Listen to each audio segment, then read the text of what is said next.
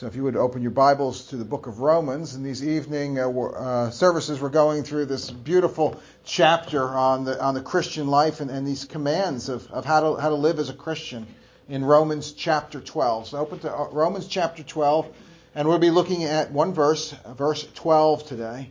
And as we've seen so far, these commands listed in Romans 12, they are given to Christians. They are only possible for those who have been redeemed, for Christians.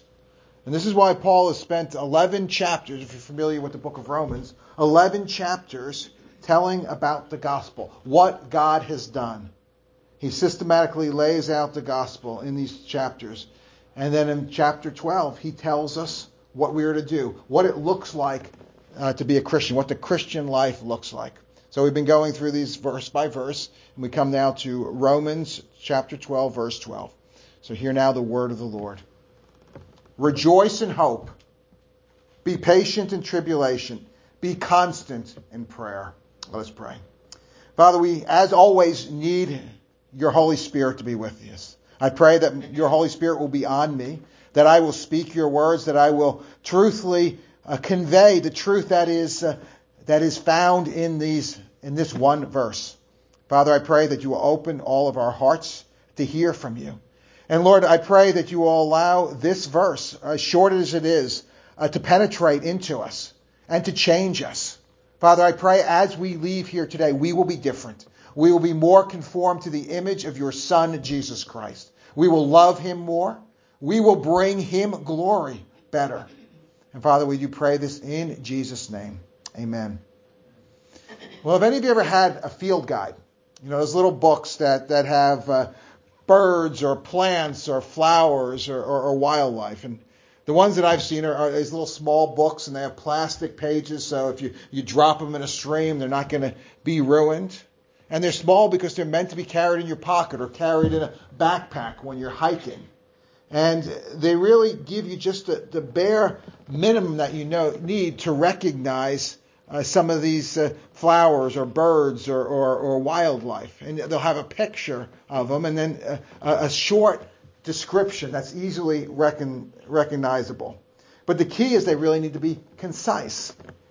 And I think if there was an entry in a field guide for a Christian, right, how do you identify someone who's a new creation in Christ? We look the same. We haven't changed in outward appearance. I think if there was a field guide verse, it would be this one, Romans 12:12. And I think a Christian is a person who should be, or at least should be, or a person who really does rejoice in hope.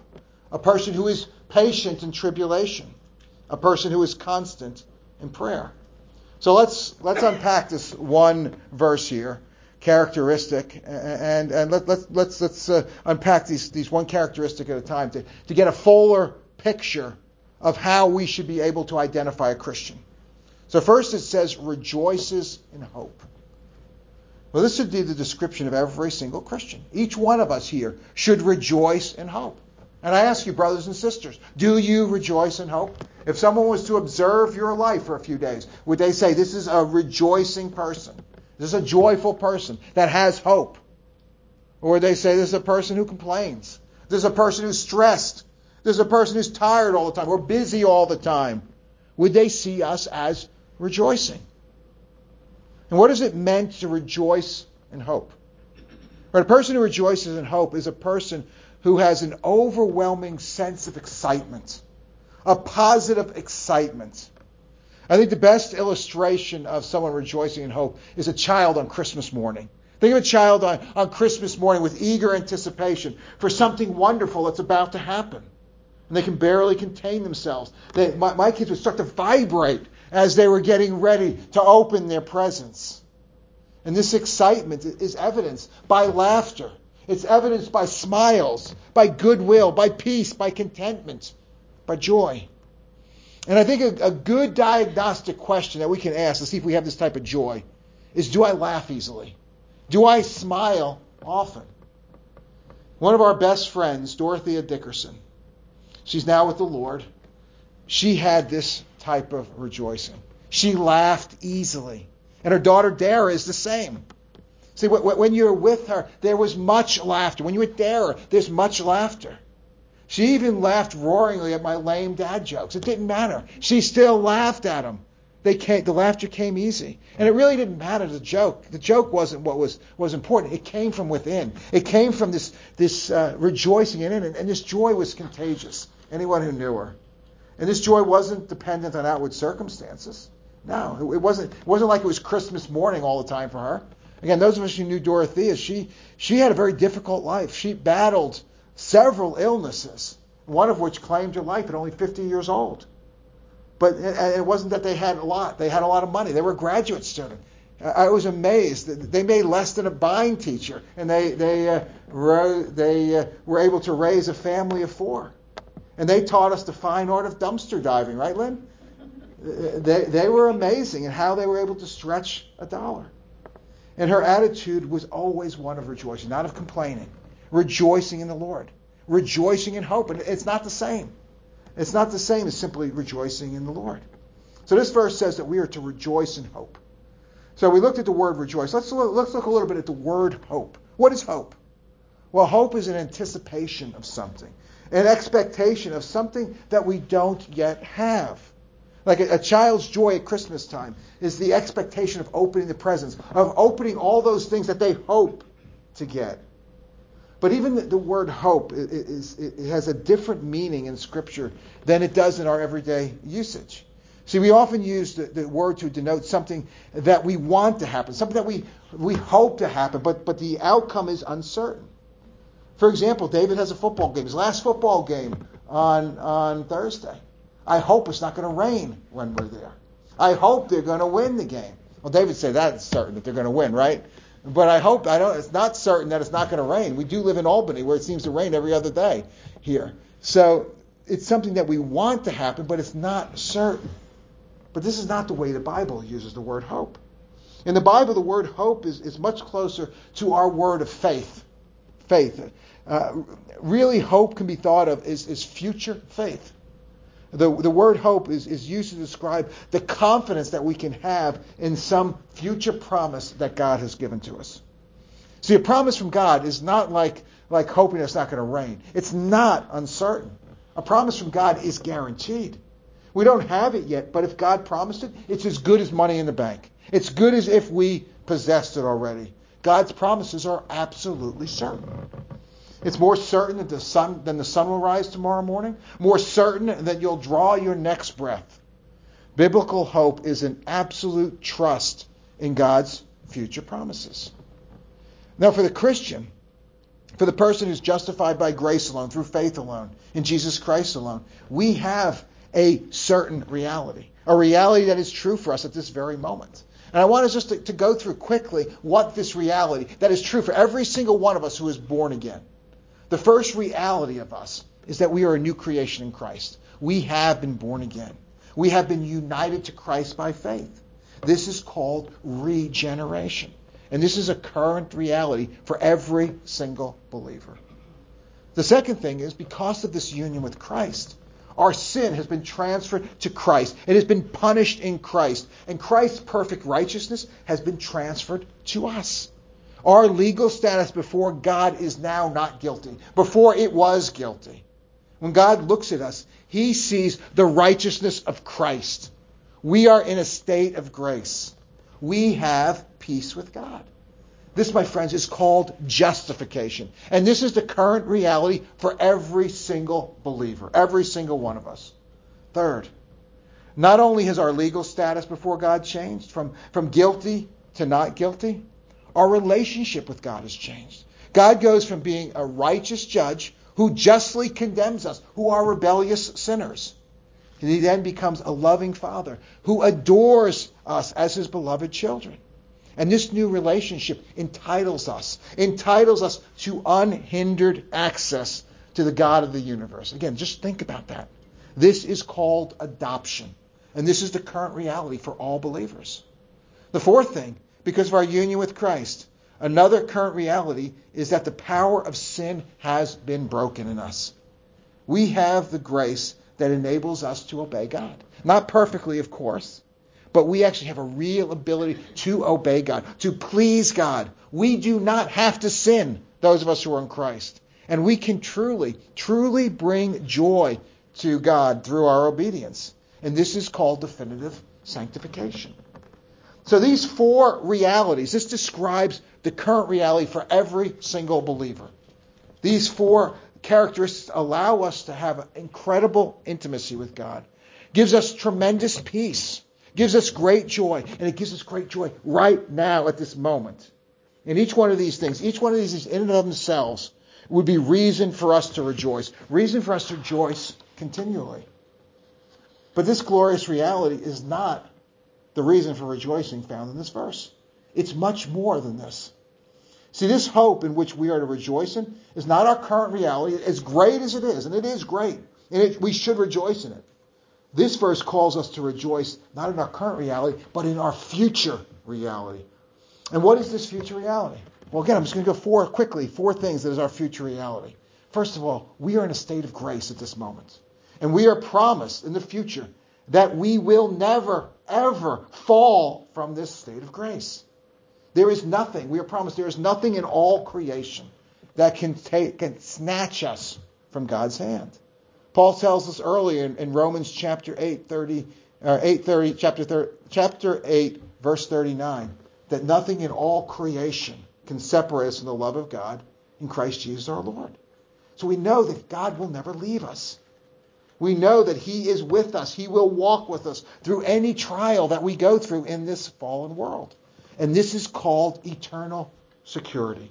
My friends, this is our hope. This is our future hope. The second thing we have here is we know that in any trial we face, we know that it's meant not for our harm, but for our good. We know that God is in complete control of every single thing, and He has promised that all things will work together for good for those who love God, those who are called according to His purposes. This, my friends, is called divine sovereignty. This is our hope.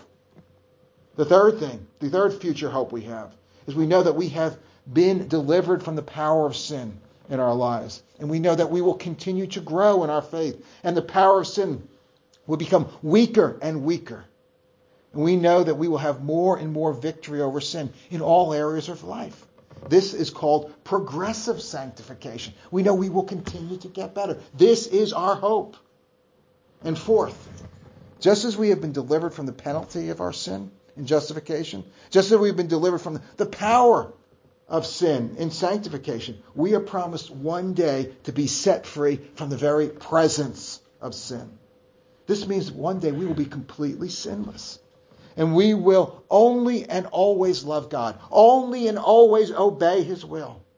And not only will we be free from the presence of our own sins, we will be free from the presence of all sin, the sins of others, and from the consequences of all our sins.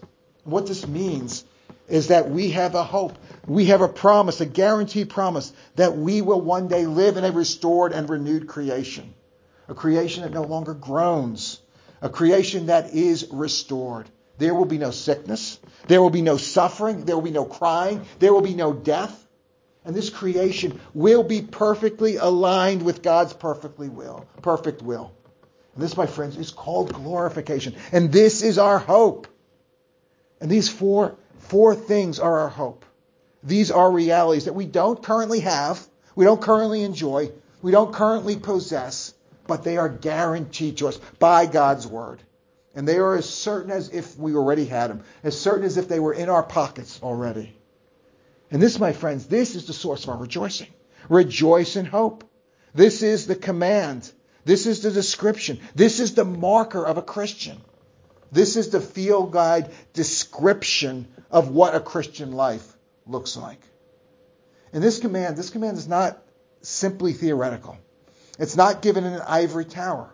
It's not something that's true in theory, but irrelevant in the real world, in this fallen world. See, as Christians, we're not naive optimists. We don't deny the reality of this fallen world. Jesus Himself said, in the world you will have trouble. In the world you will have tribulation. So we don't pretend that tribulation doesn't exist. We don't pretend that in this world is not a world of great trouble and great sorrow.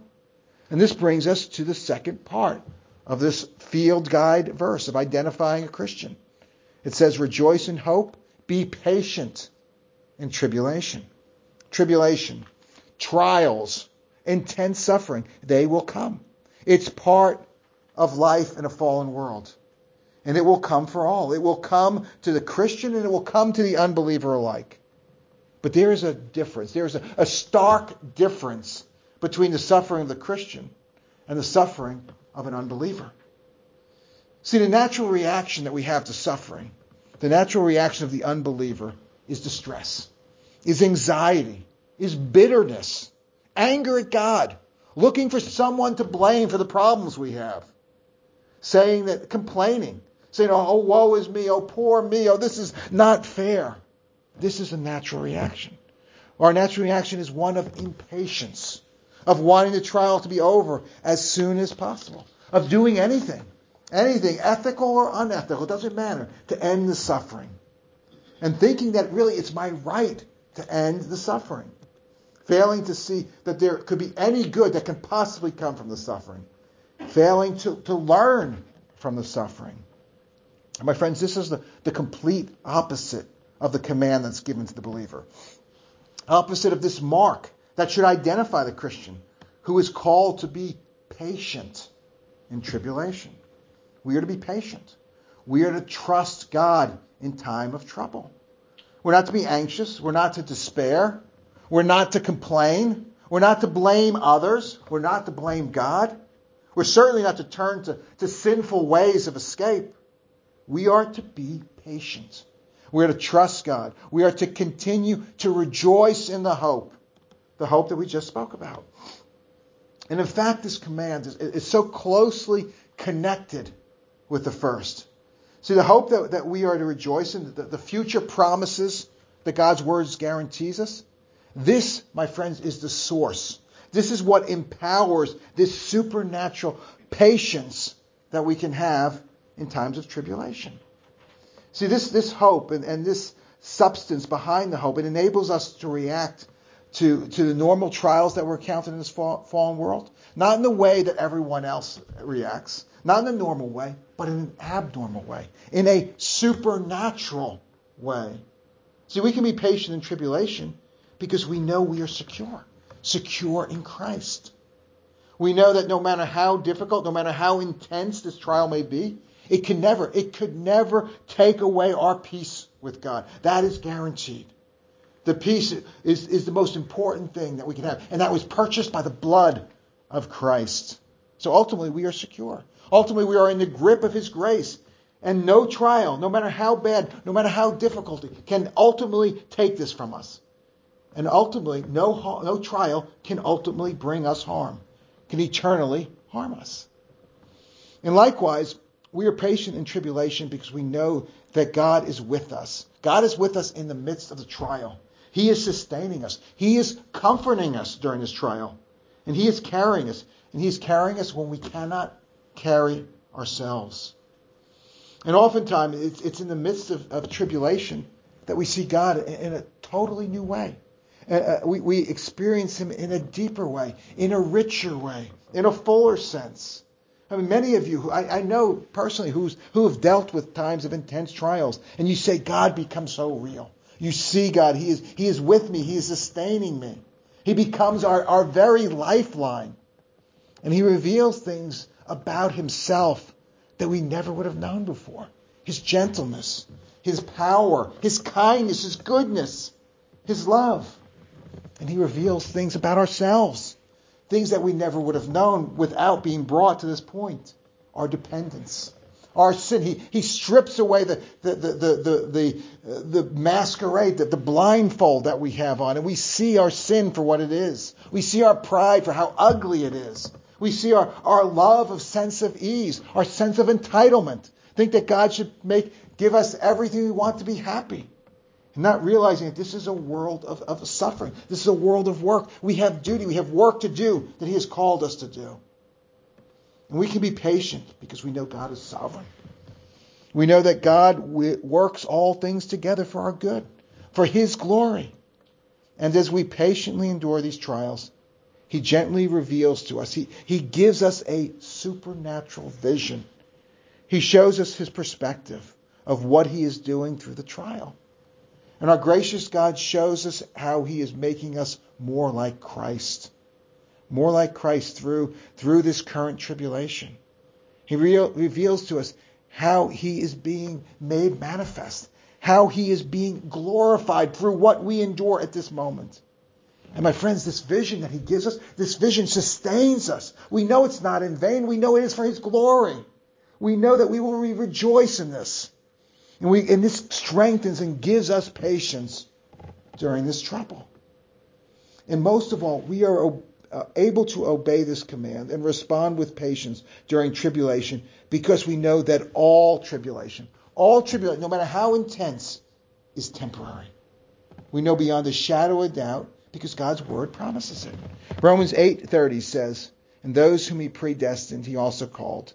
And those whom he called, he also justified. And those whom he justified, he also glorified." It's so certain that Paul, inspired by the Holy Spirit, speaks in the past tense when he writes about it. He has also glorified. My friends, we are all bound for glory. We know that this time of tribulation is short. We know, as Paul says in 2 Corinthians 4:17, "For this light, momentary affliction is preparing for us an eternal weight of glory beyond all comparison." So we are patient because we know that the greater the trial, the greater the glory that we will see on the other side of this trial. And you see that even this patience and tribulation is a cause for us to rejoice in hope. It is the opportunity that God gives us to display our true nature, which is a nature of rejoicing, a rejoicing in hope of future glory. And as with many things in God's word, these first two parts of this verse, they really combine to form a positive feedback loop. See, the more we rejoice in hope, this gives us power to show greater patience in tribulation. And the greater our patience, the greater our vision of how God is working through the tribulation. And this gives us greater hope. This greater vision gives us greater hope and leads us to greater rejoicing in this hope, all leading to this upward spiral of glory. It's amazing how God works this. But there's one more piece. There's one more piece that's essential for this to complete this positive feedback loop. And in fact, it's essential really for the whole process. Because this last piece is our connection to these glorious promises in which we rejoice. And this too stands as a clear mark of the Christian life, a stark and unambiguous field guide marker for what the true Christian is to be like. And this last component we see in the last part of Romans 12:12. We saw rejoice in hope, be patient in tribulation, be constant in prayer. Be constant in prayer. So my friends, prayer is the glue that ties all this together. Prayer takes these objective realities that we just spoke about, realities that are objectively true for every single believer, true for every single person who's united to Christ by grace alone, through faith alone, in Christ alone. And prayer takes these external reality and internalizes them. Prayer makes what is objectively real, subjectively real for us. We actually feel what is actually true for us.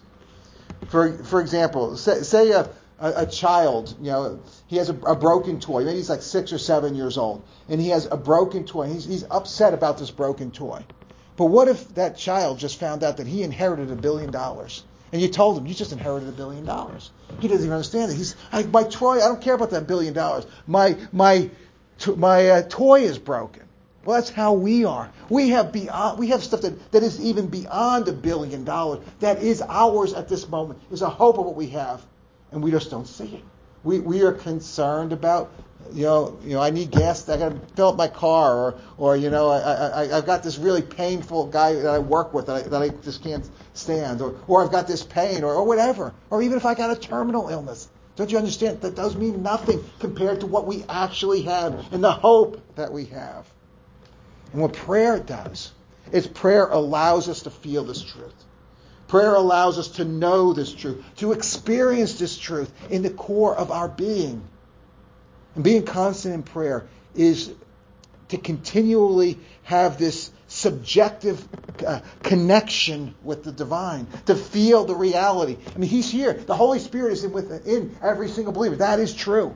But many times we don't feel it. Prayer is what makes us feel it, that makes us know it, make us know the reality of our connection with the triune God. And if you're a Christian that does not rejoice in hope, is not patient in tribulation, if these traits do not describe your Christian life, it's most likely because you're not constant in prayer. See, if you're truly born again, you have the same hope. You just don't experientially feel it. And this is why you don't rejoice in this hope. And while it's real objectively, you don't feel it subjectively. So you don't have the natural reaction. The natural reaction when you feel it is joy. You can't help it. It's a natural reaction. It's like the child on Christmas morning. They just vibrate because they have the joy. And if you truly felt this reality, you could not help react with joy. And because you don't feel this hope, it's not able to produce the patience in tribulation. Rather than creating a positive feedback loop, it actually produces a negative feedback loop. Because we are not constant in prayer. We don't have the real personal experience of the objectively real hope that each Christian has. And this keeps us focused on the physical world. Keeps us focused on the things that are seen rather than focused on the things that are unseen. And again, as Paul tells us in 2 Corinthians 4, the things that are seen are temporary, but the things that are unseen are eternal. And because we are focused on the physical, we are like Peter. Remember Peter when he's walking on the water? When Peter had his eyes on Jesus, there was no problem. But when he takes his eyes and looks at those waves, down he goes. And that's how we are. We become filled with fear. Instead of being patient in tribulation, we become fearful in tribulation, which further causes us not to focus on Christ, but to focus on the problems, to focus on the tribulation. And we become blind to the spiritual hope. And all this again causes this further downward spiral of fear and ineffectiveness. Now it doesn't change the spiritual reality. It doesn't change this reality in which we should rejoice. You know, we're not losing our salvation. All these things I mentioned are still true. But it makes us blind to them. It makes us ineffective in our witness. And it makes us outwardly really indistinguishable from an unbeliever who doesn't have any of this hope. And sometimes there are unbelievers who seem to have more hope than we do. Again, that should be a rebuke to us. But prayer, my friends, prayer removes the scales from our spiritual eyes. And not just any prayer. It's not a formal, rigid, superficial prayer, but it's a vital prayer. It's a living prayer. It's a constant prayer. In constant prayer, this is what is our connection with this spiritual reality. Because constant prayer changes our perspective. It takes our eyes off the things that are seen. It takes our eyes off the temporary and it places them on the things that are unseen, the things that are eternal. So what is this constant prayer? And I think many Christians really have no idea what this means. They assume it must be hyperbole. You can't. It's impossible. How can you pray constantly? We'd never get anything done. And the reason people say this is because they, again, have a superficial understanding of what prayer is. They see prayer, again, as this formal, hands folded, eyes closed, down on our knees, mumbling the things we want to God. Now, this is one type of prayer, but this is not the only type of prayer, and it's certainly not the type of prayer spoken of here. This is not the type of prayer that we are to pray constantly. So what does it mean to be constant in prayer? Well, it's speaking about a state of mind. We are to constantly be in a state of mind that is conscious of God. Conscious that we are in His presence. Conscious that He is right here with us. He is experiencing everything that we experience. Think of it if you had a best friend, or maybe even better, a conjoined twin that was stuck right to you. And the two of you were together at all times. Everywhere you went, you experienced your day totally together. This is what it looks like to pray constantly. That is who we have God conjoined to us. Everything we experience with Him through His eyes. And what we need to do is have an ongoing dialogue with God throughout the day, constantly asking Him for His perspective, constantly asking him for his strength when we face a trial, his wisdom when we're uncertain what to do, constantly thanking him for the countless blessings we experience throughout the day.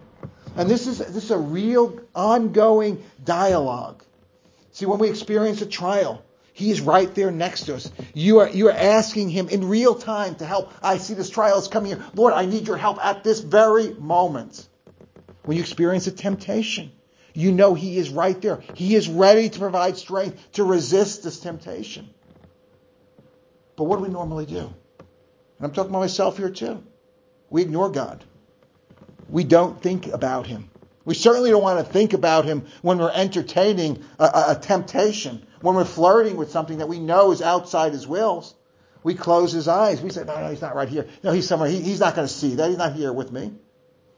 R.C. Sproul, in his radio program, Renewing Your Mind, and his devotional magazine, Table Talk, he would end each program and each devotional with an application. And he called his application, if you remember, Coram Deo, which is Latin, which means before the face of God. And he frequently said that we are to live our lives Coram Deo, before the face of God. And this, my friends, is my understanding of what it means to be in constant prayer, or to pray without ceasing, as it says elsewhere. It's a state of mind that takes every thought captive to Christ, every thought captive to his word. And I think if we can cultivate this habit of ceaseless, constant prayer, and that's what it is, it's a habit. It's something that we have to work at, that we have to practice at. It will take hard work. We have to cultivate this habit. But I believe if we could actually do this, it would revolutionize our Christian life. I think it will take us from being weak and ineffective Christians, barely discernible from the unbelieving world, and transform us into the very field guide picture of what a Christian would look like. One who is constantly rejoicing, one who is constantly smiling, constantly filled with joyful laughter, rejoicing in our Christian hope as if it was Christmas morning every day, constantly filled with just joy, and simultaneously patient with whatever tribulation that God ordains for our good and his glory, being continually comforted and supported in this tribulation, aware that even though we may not understand how God is using it, we know beyond a shadow of a doubt that he is doing it. And in this we can rejoice. And we are constantly connected with him through this prayer. So my friends, this is the command given to us. This is the mark identifying us. So let us pray. Father, I do admit that this is something that's difficult for me. This is difficult for all of us. But Father, these truths are real for us. The current realities of who we are in Christ and the future realities. And Father, it is so silly the things we do to try to prove our worth, to try to gain our security by our measly little efforts when we already have them. All more than we can even imagine are already our possession in Christ. So Father, why do we seek to do these other things? And even worse than that, we seek to do these other things. We seek to do what only you can do. And we neglect to do what you have called us to do. So Father, I pray for everyone here, everyone who hears my voice, Father, that you will give us this rejoicing, that we will constantly rejoice, that we will be patient in whatever tribulation that you give to us. And we will constantly live before your face in constant prayer, understanding everything through your perspective. And Father, in this you will change us, and in this you will be glorified. We pray this all in Jesus' name. Amen.